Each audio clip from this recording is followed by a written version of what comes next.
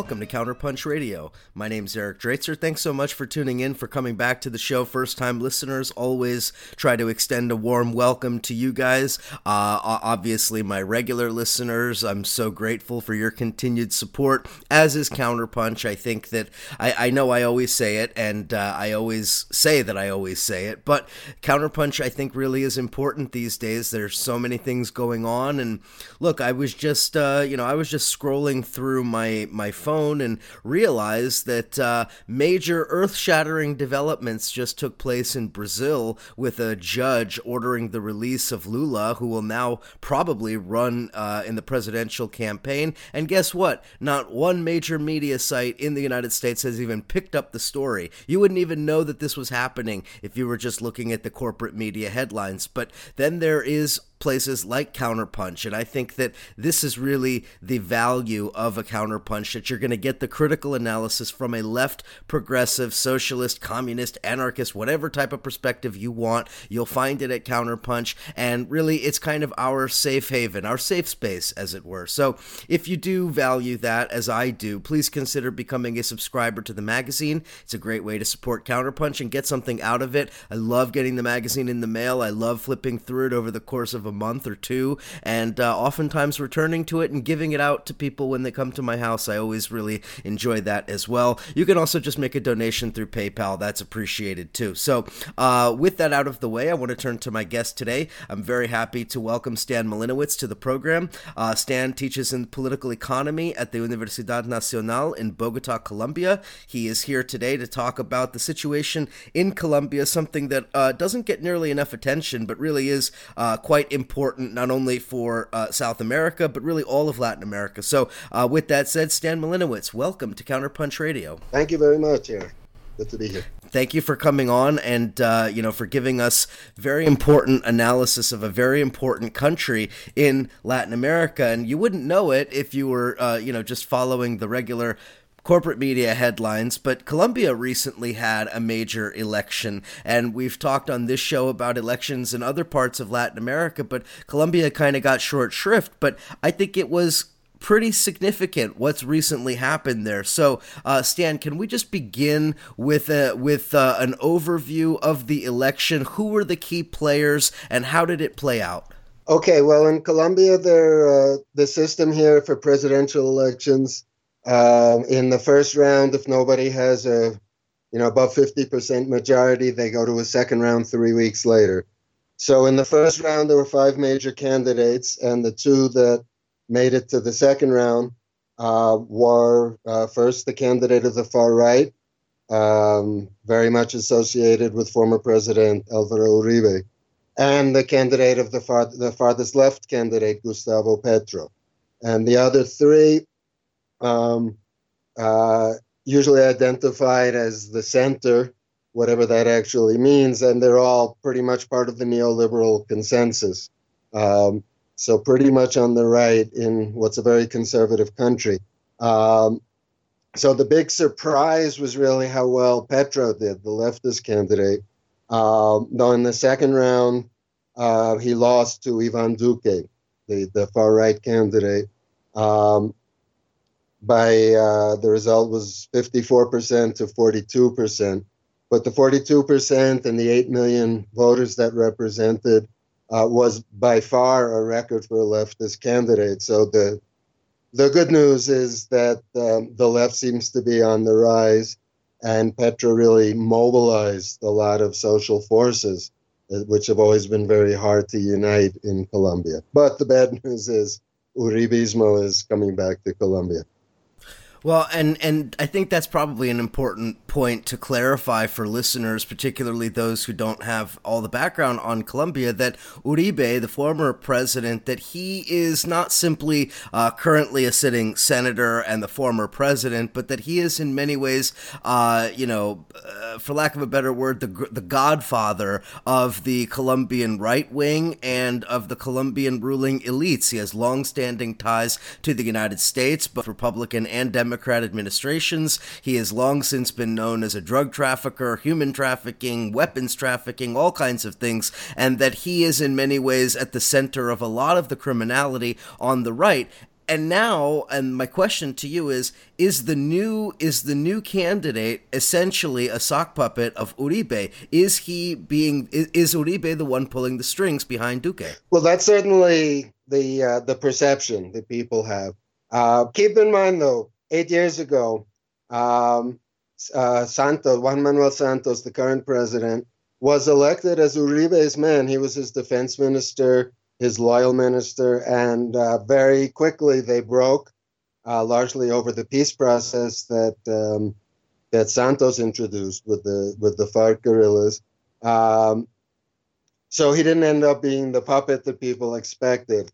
Now, one would assume Uribe was being a little more careful this time. Duque is very young for a presidential candidate, 41 years old, with very limited experience, um, and handpicked by Uribe. So people are pretty much expecting Uribe to be pulling the strings.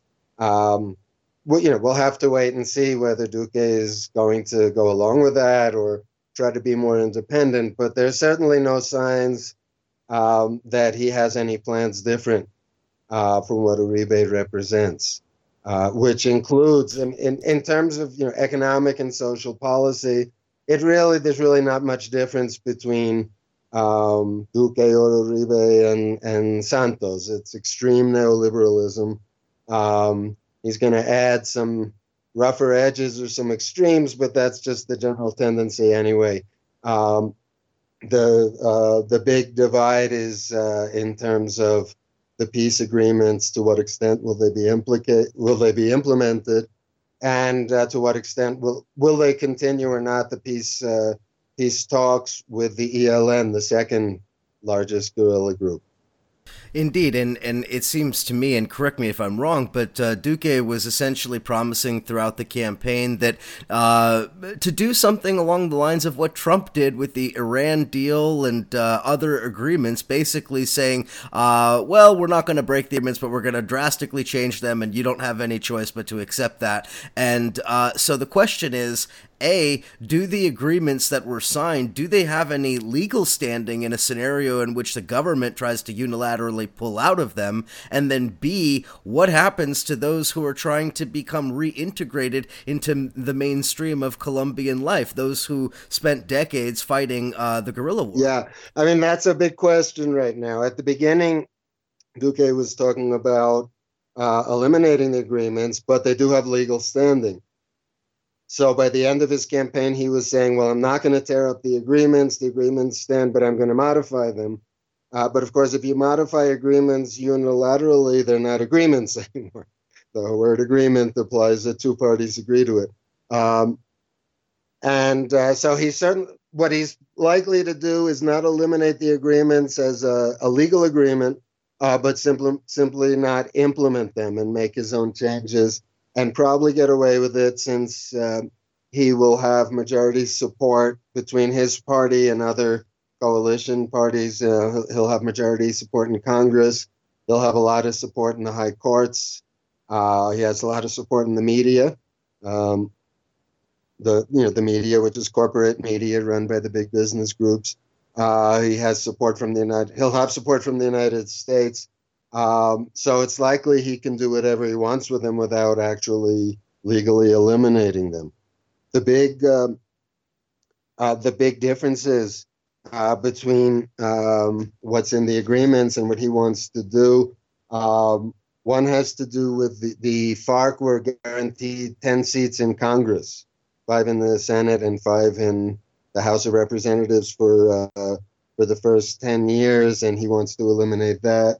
And maybe the biggest change, the agreements created an institution called the Special Jurisdiction for Peace, which means that actors in the long war, and we're talking about more than half a century of guerrilla war, the actors will, instead of being tried in regular courts according to the regular criteria, will be tried in this special jurisdiction. The penalties, except for crimes of, what's classified as crimes against humanity, will have a maximum of an 8-year sentence. And what Duque is going to do, and apparently get away with it, certainly the Congress is going to support him, is to have that only apply to the guerrillas, not to members of the military, politicians, or businessmen, all of whom have been very implicated in major crimes during the war, and to create a special separate jurisdiction for them where likely there'll be a great deal of impunity. And certainly the many people in the political class, and especially in Uribe's groups, don't want too much truth coming out. Partly, it's modeled partly on the South African truth commissions, where the idea is, well, you don't, give the full punishment that some of the crimes may deserve, but the truth will come out. As long as you tell the truth, we can start to put the past behind us. And the Uribe faction, not Duque personally, but much of the Uribe faction and other parties who've been in power want very much for a lot of the truth not to come out, because, as you mentioned before, not just Uribe, but his whole movement, very implicated in all kinds of crimes, paramilitary crimes, drug trafficking, among others. So rather than eliminating the accords, he's just going to change them in the process of implementing them and really take the teeth off of them. And then you asked about, well, what about the guerrillas? They're kind of stuck. They've said, well, we're not going back to arms no matter what. They can't really, they're not in any position to take back arms. They've pretty much been betrayed, fooled and betrayed, right? Because they made an agreement. Even Santos, who made the agreements, the implementation has been very slow and minimal of some of the things that he's promised for the transition to civilian life. And he just recently they accused one of the leaders of drug trafficking. It was actually the United States, the DEA, the Drug Enforcement Agency, asked them to extradite one of the leaders. And Santos said yes, and Duque said absolutely we should, for drug trafficking after the agreements were signed, and there were very dubious proofs. And the guerrillas are kind of stuck. They have no power to demand, they pretty much, I think, assume that if the government actually formally signs agreements, they'll hold up their end. And it doesn't seem to be happening, and much less so under Duque. Sadly, that was all too expected, and unfortunately, it seems to have played out the way that some of us, maybe more cynical observers, were expecting it to. Now, yes. The other question I have has to do with another aspect of the violence in Colombia, and that is reports now coming in the post-election period of targeted assassinations of leftists, and in particular, targeted assassinations of left political leaders and political campaigners. In particular, recently, one of the central organizers of the Petro campaign was recently murdered. This is, I think, a very, very dangerous precedent. We've seen this in Venezuela. We've seen it in Honduras. We continue to see it, actually, in those countries. And this seems to be happening in Colombia. So what can you tell us about the targeted assassinations of left political leaders and of leftist activists? And is there an outcry at all in Colombia itself? Is it getting coverage? And then B, gosh, what does this tell us about the incoming administration? Are they, clearing the way, as it were, for Duque to come in? Well, what's been happening in the last few weeks is very worrisome, more than the last few weeks. And of course, Colombia has a very, very long history of political violence, going back to the independence and before for 200 years. But in the 1970s and 80s and 90s, it went through some period of tremendous political violence, both the guerrillas, the rise of the paramilitaries, military violence also against civilian populations, murders of presidential candidates and major figures. And then over time, by the late 90s, in the 2000s, the violence was more local, provincial. It ceased to be a big issue in the media and therefore in popular perceptions, it never went away. But it was less the famous, visible, big political figures, and it was more local leaders of social movements.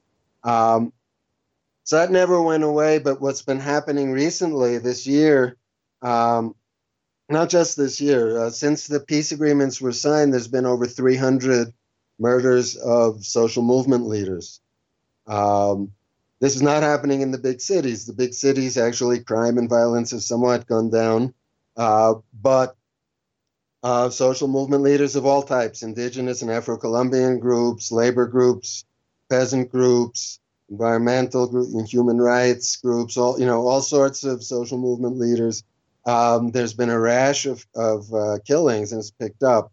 Like I said, over 300, close to 400 since the agreements were signed in 2016. And in the last few weeks, there's just been a big rise. It had been at a rate of, about one or two a week, which is pretty tremendous to begin with. But there's just been a rash of killings in the last few weeks. And it is actually, usually it doesn't get much media attention. I usually find out about these things through social networks, leftist groups and social networks. But it's gotten to the point where it is in the news. And people are getting concerned. And just the other day, 2 days ago, there were big mobilizations in the main plazas in cities all over the country, and also in cities in other countries around the Colombian embassies, protesting and trying to keep the visibility. Duque, obviously has to come out against it, that it's a bad thing. It's not clear what he's going to do about it. One of those was Ana Maria Cortez, who was the head of Petro's campaign locally in a part of Antioquia, which is Uribe's department. Department here is like a state or a province. And that was just a few days ago. And some people associated with Duque came out and said the way Uribe always used to say, whoever was gotten killed, well, they were connected to the guerrilla. Now they're connected to drug traffic. Absolutely no evidence of that. It's not clear if it was because she was leading Petro's campaign or other activities as a social movement leader. But all kinds of social movements. And, it's clearly paramilitary groups. It's not clear exactly which ones are involved, exactly what the connections are. Here in Colombia, there's long been connections between paramilitary groups and drug traffickers, politicians, businessmen, landowners. The structure of power is somewhat complex in Colombia. When we talk about the elites, they're all different groups. But since at least the 1980s and 90s, they've all been very much, connected to everybody, and from the different elites are connected in some ways with paramilitary groups. And the paramilitary groups sometimes are fused with drug trafficking groups. Sometimes they're different but related.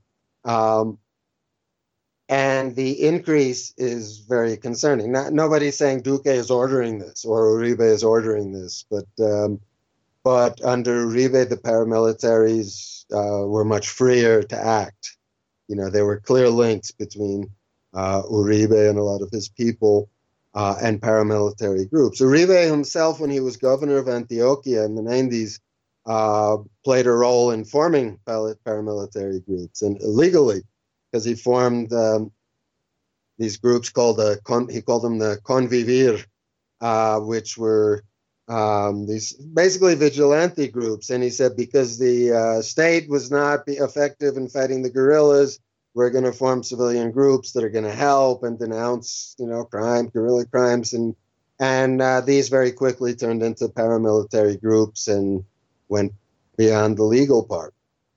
Other paramilitary groups grew out of drug trafficking, others through relations with the military, others began as private armies of landowners in the more, remote regions where the state doesn't have a big presence. So it's not so much that Duque and Uribe are ordering paramilitary killings, as far as I know.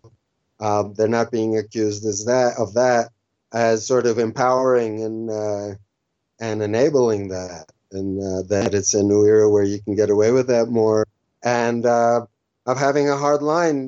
Before everybody on the left was, repression was justified by accusing everybody of being related to the guerrillas. Um, it's harder to do that at this point. So now it's just crass, killing. Very, very, very worrisome. And again, I can't say where this is going once Duque takes office, but there's certainly a lot to worry about, the tendency. Indeed, and we've seen this play out throughout the region. Obviously, in Honduras with Berta Cáceres and others. We saw it recently in Brazil with Marielle Franco and her assassination and the social movement, social uproar around that. And in Colombia, as you mentioned there in your comments, it's not just political activists, but it's also those working with the Afro-Colombian community, the indigenous communities, environmental activists, and others who have been targeted, trade unionists, and many others. So the question then becomes, okay, we don't necessarily know who's directly ordering this, but at a broader level, there has to be this tendency to make a connection between a rise in these killings and the incoming administration, whether the administration has anything to do with it or not. There has to be this, at least, connection that people are making in their minds. And I wonder, is there a political impact that it could have? Well, yes, and I don't want to put too much emphasis on the incoming administration here, because this has been going on, and there's really a parallel, I think, to the United States, with sort of business as usual under the usual Democrats and Republicans, especially the Democrats. And then Trump comes in, and yes, Trump is more extreme, and many things have gotten worse. But there's also a lot of continuity, but people are more aware of things with Trump, And in the Santos years, Santos is the man of peace who finally negotiated peace with the FARC, and he actually won a Nobel Prize after being a man of war as Minister of Defense. A lot of this has been going on all the time. I'm not sure how much is actually has to do with the new administration, and how much, we'll always wonder what would have happened if Petro had won. Sometimes there appeared the slimmest chance that it was possible, and we could fantasize. And one possibility is that paramilitarism would have been worse than ever, because they would have risen up, in opposition to any, small, even the smallest reform moves he was going to make.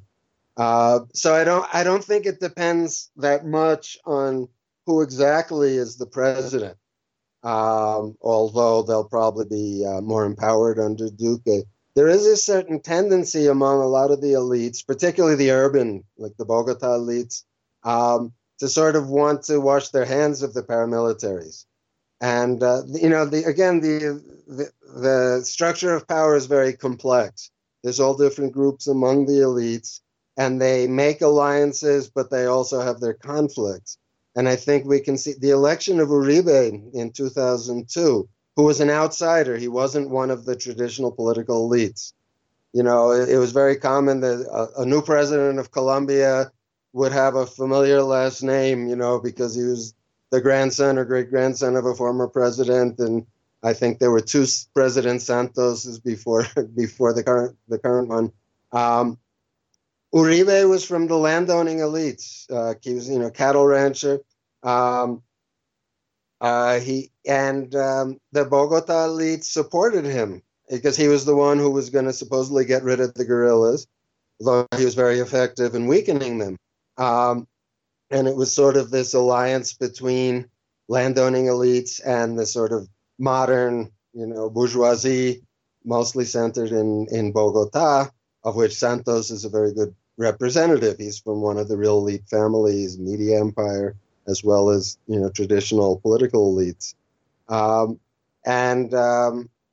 Sort of letting loose Uribe and his whole, paramilitary structure that he had was a tactic. And now that, the guerrilla is less of a force, The land has been cleared, not just of guerrillas, but largely of peasants. Colombia's got an absurdly unequal distribution of land, as well as income and wealth in general. But to understand the conflicts, it's got such an unequal distribution of land. The tremendous displacement, right? The numbers on displaced people during, from the conflict go from 5 to 7 million, largest in the world until I think recently Syria passed it. But um, at this point now, there's a sort of dispute: what's going to happen with the land, and which way is Colombia going to go? And for some of the elites, Uribe and paramilitarism are somewhat of an embarrassment. And if you actually look at who's taking over the land that's been abandoned, partly it's the traditional landowners, cattle ranchers and other traditional sectors.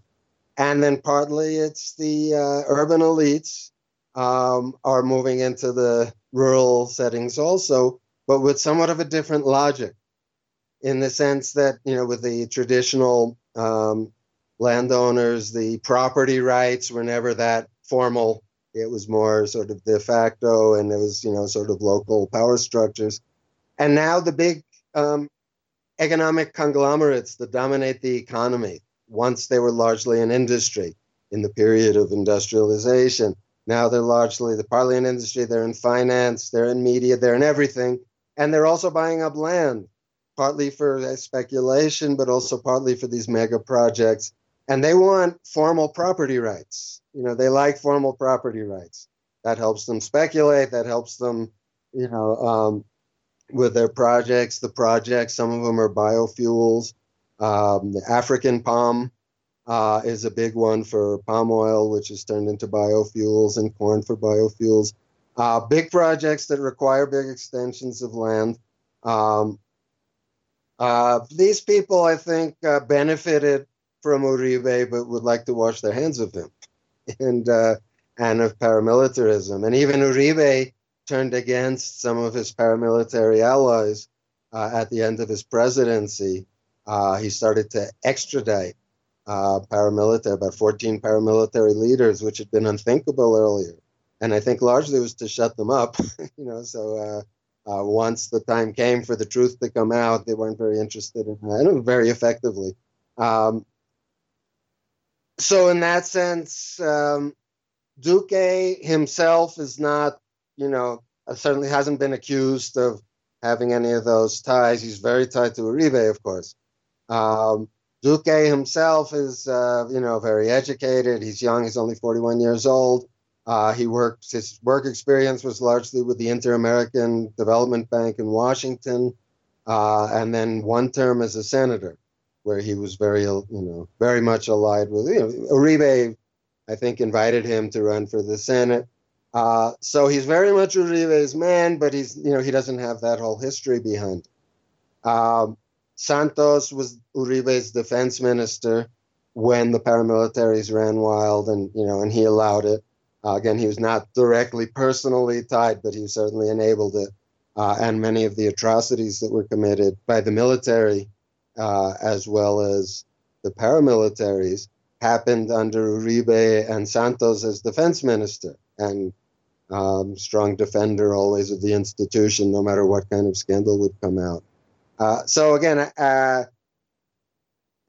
with Duque, you expect harder edges, both on repression and on neoliberalism, but it's harder edges to the same basic logic that the Colombian elites in power have been using. I think that makes perfect sense. Now, we're running short on time before we go to the break, but I want to just give you an opportunity to explain for listeners what neoliberalism in Colombia looks like, because there's a number of countries in Latin America that you would probably think of before you think of Colombia when you hear the word neoliberalism. Obviously the various experiments and shock therapy and all the rest of that in Chile and many other countries in Latin America, but Colombia's had kind of a unique experience with what we would call neoliberalism, and it does certainly have an impact on the politics and what's going on there today. So I know it's a broad question. I'm asking you to kind of condense it into a couple minutes here, but what does the inequalities and the hardships brought about by neoliberalism, what does that mean for the future now that there's a hard right government in power? I mean, obviously we would expect inequality to deepen. We would expect a lot of these things to get worse. But can you just paint a picture for us? What does neoliberalism in Colombia look like, and what's it going to look like with the Duque administration? Okay, first, I don't want to attribute inequality in Colombia to neoliberalism. Inequality in Colombia has been throughout its history. It's been one of the most unequal countries. Latin America is the most unequal region of the world. And Colombia has always been one of the most unequal countries. In the last couple of decades, it's gone up the list of, some years it's the most unequal country in the region.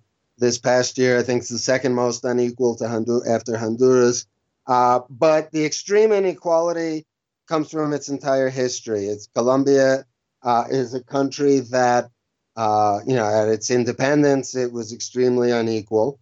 And when we talk about inequality, we're talking about income inequality, wealth inequality, and land inequality. And the land inequality has been, so important to understand not just this conflict, but the conflicts throughout its history. And one difference between Colombia and other countries, Colombia never had even some of the liberal reforms that other countries had to soften a little bit, the inequality. Never had a serious land reform, so it's always been very unequal. In terms of economic policies, then in the 1940s and 50s and 60s, up through the 70s in Latin America, there were all these industrialization programs with somewhat of a welfare state. It varied a lot between countries. With a welfare state trying to urbanize and create industry, and Colombia was part of that, but in a very limited fashion. It didn't include, the higher wages that some countries tried to promote so that people could buy the domestic products. It remained very unequal. And it was actually somewhat late coming to full-scale neoliberalism. Colombia didn't pass through a debt crisis in the 1980s like the rest of Latin America did. Probably it had a lot to do with all the dollars coming in from the drug trade then, as well as a coffee boom in the 70s and 80s.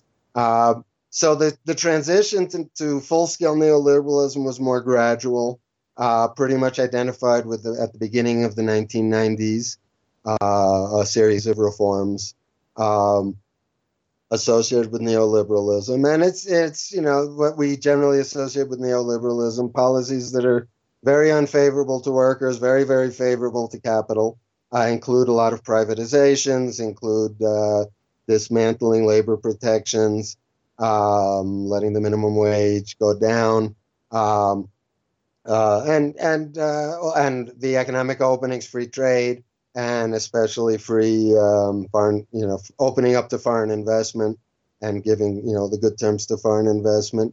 So in that sense, Colombia came a bit late to it, as full-scale neoliberalism, but it's at this point probably more neoliberal than most countries. Of course, there's a new wave of right-wing governments in some Latin American countries like Argentina and Brazil.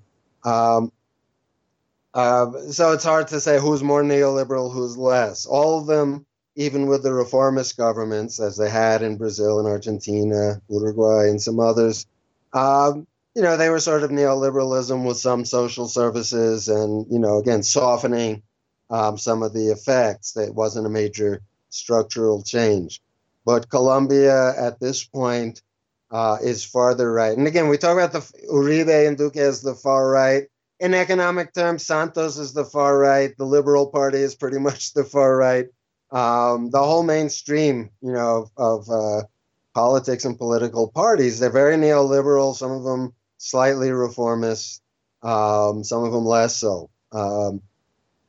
But Colombia is, in that sense, very extreme. It's, like I said, the second most unequal country in Latin America, and I think the seventh um, in the world. It's been one of the more repressive countries, with whether openly repressive or through illegal paramilitaries of opposition, which also helps to explain how they managed to keep these extremes. And the elites of Colombia, the different elites, there is more respectable urban elites and capitalist elites, and the landowners, and the sort of import-export merchant elites and the political elites.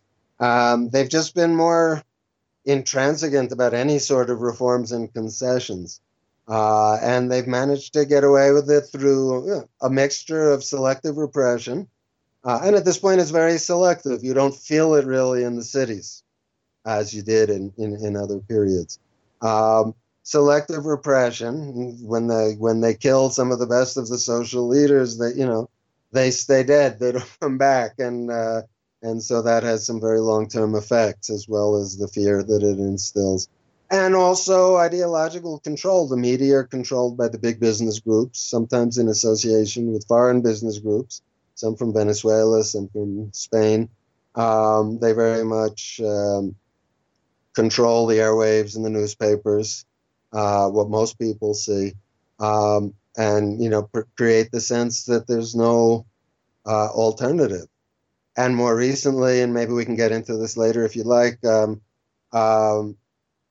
what Duque repeated endlessly, and even some of the people on the not quite so far right, we don't want Colombia to become another Venezuela. And of course, you could deconstruct that a lot. You can talk about why the two countries are so different, but a slogan is much more effective than analysis with the way the media works. And so people were repeating endlessly. You'd ask people, why are you voting for Duque? People who, kind of like with Trump, with some Trump voters, the ones who were clearly going to be hurt by his policies. Well, we don't want to be another Venezuela. We don't want to be another Venezuela. So, creating this idea that there's really no alternative, and this is the only order. That seems to be the mantra in every election in the region in the last few years, and certainly the scare tactics are quite effective, actually. And we're going to talk a little bit about that on the other side of the break. So when we return, I want to talk about what recently happened in Mexico and compare that to what's happened in Colombia. How are they similar? How are they different? And we're also going to talk more about some of the other regional dynamics and where Colombia fits into that. And of course, the elephant in the room, the elephant that's always in the room when it comes to Latin America, the Yankee Empire up north, and what the United States is doing and what the United States is looking for in the region. So much more to talk about with Stan Milinowitz. You're listening to Counterpunch Radio. We will be right back.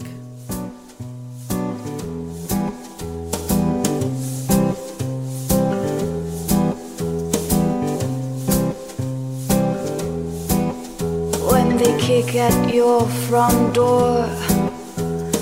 How you gonna come with your hands on your head or on the trigger of your gun when the law break in? How you gonna go shot down on the pavement or waiting on death row? You can crush us, you can bruise us, but you have to answer to the guns of Brixton. Money feels good, and your life you like it well. Surely your time will come, as in heaven, as in hell. You see, he feels like Ivan, born under the Brixton sun. His game is called surviving. At the end, if the harder they come, it means no mercy. They got him with again. No need for the Black Maria. Goodbye to the Brixton sun. You can crush us, you can bruise us, yeah, even shoot us. But oh, the guns of Brixton.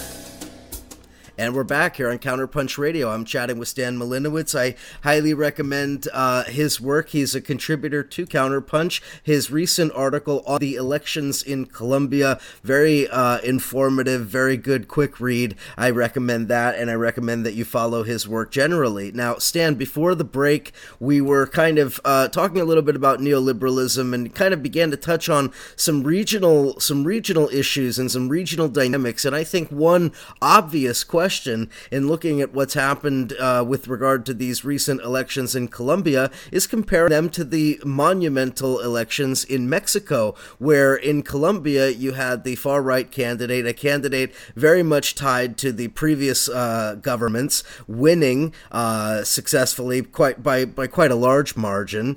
And on the other hand, in Mexico, we had AMLO, Obrador, who just recently won his election from the left in a landslide. So tell us, if you could, your analysis of, comparing these two elections, because many of the same issues in play in Mexico were in play in Colombia. Many of the same problems exist in those two countries: institutional problems, corruption problems, violence, drugs. All of these issues are very much present in both. So why the extreme difference? Yeah, well, it's extreme in one way, obviously, in terms of who won and who lost. There are some similarities. Like I said, in Colombia, Petro received a record number of votes. The left had never received more than 20% in a presidential election, nor received a lot of votes for they've always had a small minority of people in Congress. So it was really a record vote for the left in both countries. There are differences. I mean, for one, in Colombia, a lot of the problems, people are just so accustomed to them. It's hard to generate a real scandal here. When people social movement leaders were getting killed, it wasn't a bigger story than Colombia in the World Cup, and it didn't distract people from that. Somewhat new in the 90s and early 2000s in Mexico, they were talking about the Colombianization of Mexico. It was something newer there. And I think things have reached such a bad point, and also the traditional political class in Mexico, I think people have gotten really fed up with. In Colombia, Uribe himself is very popular. His the figures, for his popularity, the favorability figures have gone down, but it's still over 50%. He's this real populist leader. He's this firebrand. Throughout all the many, many scandals, some of them really serious, of his presidency, his popularity remained very high. So he's got that power to mobilize. And maybe the ruling classes have maintained a little more, in Colombia, more of an ability to manipulate public opinion and the sense of what's possible, and the role of Venezuela as a model that people are afraid of here probably plays a role. But what's really notable here is not so much, the victory of Duque was largely expected, and if not Duque, another, right-wing, maybe center-right candidate. But the real phenomenon was not just how many votes Petro received, but how he was able to, in a country with a very fragmented left, he really didn't appeal to the leftist party so much as to social movements, and he went around the country and big mobilizations in plazas around the country. So there really is something in common there. At the same time, what is the left? We bandy around these terms, right, center, and left. Earlier I said, the people identified on the center look pretty right-wing to me, as neoliberals, pretty much in the right-wing consensus. Petro and AMLO are both old-time leftists who've modified their discourse quite a bit. AMLO probably more than Petro. Petro was an ex-guerrilla from the M19 who demobilized at the end of the 80s with a peace agreement. And Petro has been a congressman and senator and mayor of Bogota. And in electoral politics, there's always the dilemma on the left. How true do you stay to what you really believe? And how much do you modify it in order to get taken seriously, in order to, have a chance of winning? Petro is an old radical, but his program was very much reformist. I think probably by the end, AMLO was more reformist. AMLO had made more concessions. It remains to be seen. It's very exciting that he finally won, but he also made a lot of agreements with big capital. No expropriations, not a lot of radical measures that he's agreed not to do. Petro had too. Would have been very interesting to see, him try, see how far he could have gotten. But the left was, even though Petro was identified in the media as the far left, it was really a liberal reformist program, which in the Colombian context feels fairly radical. But he was talking about less dependence on the extractive industries. Oil and mining dominate the economy and dominate foreign investment. He was saying, well, no, we need a less rentist economy, a more productive economy. Transition to that. He was talking about social programs. He was talking about free access to health services. We have a health system very similar to the U.S., based on private insurers. Free access to higher education for many more people, and fixing up. There's free public education, but anybody who couldn't afford private education does. So he wanted to, higher quality, reforming the pension system, land reform. But he had made a bunch of promises in order to get certain support from the so-called center. He wasn't going to expropriate land or businesses, any expropriations. He was going to do some maintain some business-friendly policies, and of course, leftist analysis. Without getting into details, but the basic idea is you can't solve the problems of poverty without touching wealth. Without that wealth and poverty are two sides of a dialectic, and that when you call it liberal and reformist, the basic idea is do what you can to help poor people, to help peasants, to help the downtrodden, but without really touching very much the people at the top. Which is why I think it's not really radical reform. He was talking about a progressive tax reform. We have a very regressive tax system. Santos passed a more regressive tax reform. Duque has promised an even more regressive tax reform. So in that sense, it would have touched rich people in terms of a somewhat more progressive tax structure. But it wasn't really a radical program. And AMLO, I think, even less so. But in the context of, neoliberalism, being so hegemonic that it feels natural after a while. Yeah, I'm sorry. Yeah, absolutely. But no, I'm sorry. I was just trying to say though that there's plenty of precedent for that in Latin America. I mean, Petro is essentially espousing similar, if not identical, policy prescriptions to what Lula did in Brazil in 2004, and Dilma carried on during her tenure until she was ousted in a constitutional coup by the right. I mean, these were not socialist firebrands. These were not, the reincarnation of Che Guevara. These are social democrats who were more or less working within the confines of a progressive, I guess you could say, progressive version of capitalism, and uplifting the poor to the extent that they could, and working with the social movements to the extent that they could, but certainly not going fully socialist in the way of, say, the Bolivarian Revolution in Venezuela did. But obviously, we have many parallels to this, whether you want to look at a Bernie Sanders and a Jeremy Corbyn type candidacies, or whether you want to look at Obrador, AMLO in Mexico, or a number of other candidates. So it does seem to me that there is a trend here, and Petro is falling very much within this sort of pink tide narrative, I guess you could say. Yes, he was. And, Petro's an interesting person. He has much more of an environmental consciousness. He is an environmentalist. he was very critical of, the structure of, dependence in Latin America on exports of primary goods, whether it's agricultural or, as in Colombia or Venezuela, extractive industries, oil and mining, oil, gas, and mining, and both the social, economic effects of that, as well as the environmental effects. And that he was very critical of Maduro and Chavez in Venezuela. And he's saying, well, they had some good social programs, but they didn't do anything to change the structure of dependence on oil. And he tried to really distance himself from Venezuela on those terms.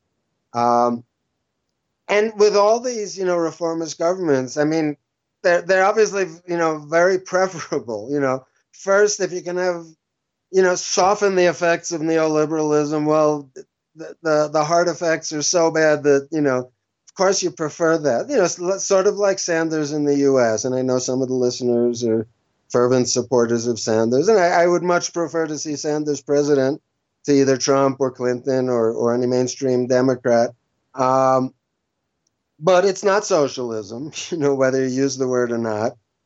It's reformist capitalism. It's not clear at this point how far you could actually get with that without provoking a major economic crisis.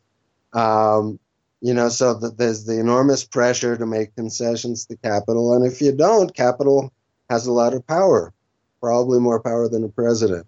And in the current conditions, world economic conditions, where there's probably a major crisis brewing, somewhat like the 2008 crisis, because the conditions are still there in place. You wonder, well, what is a sort of center-left government going to do if that crisis? It might come quicker if we have more leftist governments, because, capital has its way of reacting. And, we can only speculate on that. I'd certainly rather have Sanders and Petro and AMLO in place, somebody with good intentions, at least, than the right wing. But, socialism is not on the agenda. And the idea even of, and on the one hand, I tend to be somewhat critical of, how reformist they are. On the other, the more socialist they are, the farther they would be from the halls of power and from any chance of taking over. It's a very difficult situation right now. Sure, absolutely, and that's certainly true in a number of places. Now, with the time we have remaining, though, I do want to focus on some of the foreign policy issues and how Colombia fits into a broader strategic chessboard that the United States is playing on here. And one aspect of this that I think is woefully underreported is Colombia essentially, although I guess it's not 100%, official, really, but essentially becoming a member of NATO or an observer of NATO in Latin America, which is a first. It changes the nature of NATO, at least what it was theoretically supposed to be, but it also changes, I think, in some ways, the relationship between the United States and Colombia. I mean, it's always been militarized, at least for the last few decades. The U.S. has shipped billions of dollars via Colombia into that country, funneled that money into the coffers of people like Uribe and others, and waging the drug war and all of the rest of that. But entry into NATO, an observer status in NATO, I think is a very serious escalation. So can you talk a little bit about Colombia's entry into NATO? What does this mean regionally? What does it mean for Venezuela potentially? And also, and I'm very curious, is it generating any controversy at all inside of the country? And if so, what impact is that having? Well, actually, there's been surprisingly little about it in the news in Colombia. I've learned more about this from alternative media and social networks than from newspapers and TV news. So there hasn't been a huge controversy, but it's certainly important. Now, the actual link with NATO, it's observer associate status. I'm not sure the word, but it's not a full member, but it's a sort of a partial member. I don't know how much actually changes with that in terms of what its position was in the world, but Colombia is very strategic geopolitically. If you look at a map, it's right smack in the center of Latin America. Colombian governments, liberals, conservatives, and now these new parties, they've always had very, very close relations with the United States. Colombia has 7 U.S. military bases. This was big news about 10 years ago when they expanded. And then, like a lot here, just sort of disappears from the news and people forget about it. But there are 7 major U.S. military bases in Colombia, capable of reaching the planes, the fighter planes, capable of reaching all over Latin America. I understand even as far as parts of Africa. But the U.S. has military bases, of course, all over the world and all over Latin America. But Colombia is where it has the biggest presence in Latin America. Obviously, they don't want it to be an associate of NATO to help them defend the North Atlantic. Right? It's not going to get involved in disputes in Europe, right?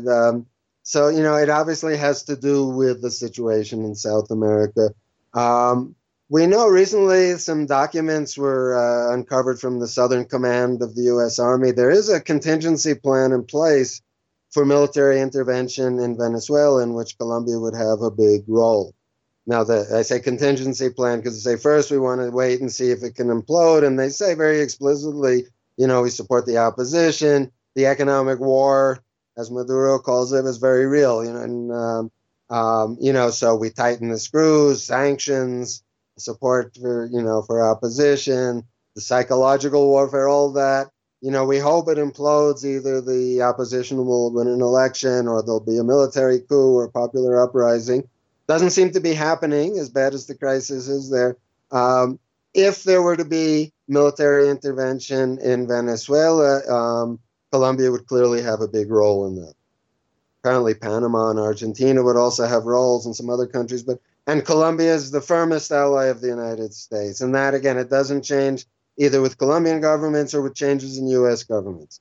Duque has just returned from the United States. I'm not sure if he's returned yet, but he's been in the United States. He's met with Mike Pence, with Pompeo, with John Bolton.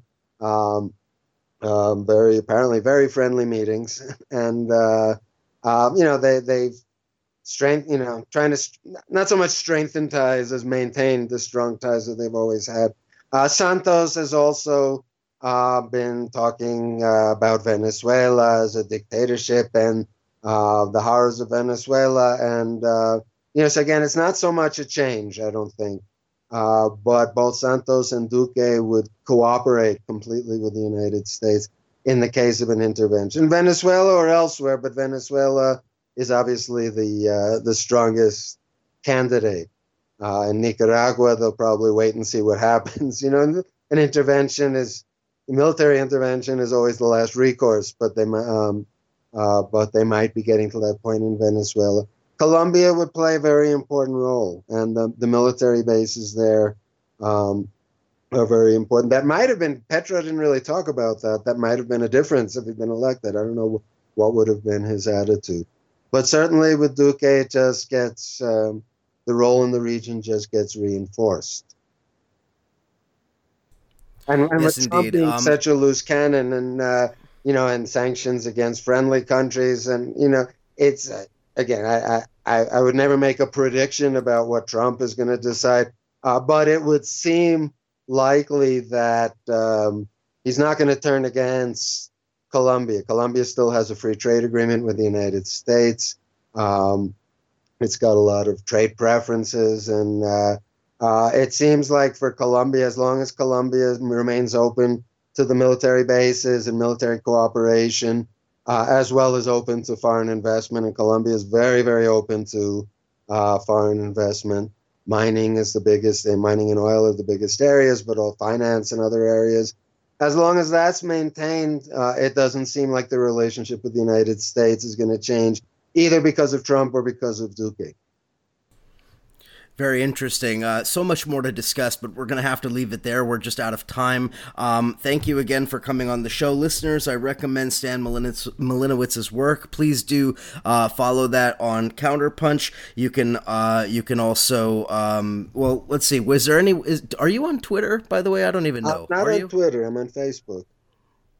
Oh, on Facebook. All right, so then you could follow Stan on Facebook as well. Listeners, I highly recommend it. Colombia is a very important country for Latin America. It's a very important country, really, for the Western Hemisphere, and something that we definitely need to be following. Stan, thank you for coming on the show. Listeners, thank you as always, and for continuing to support this work. I really do appreciate it, and I will speak to you again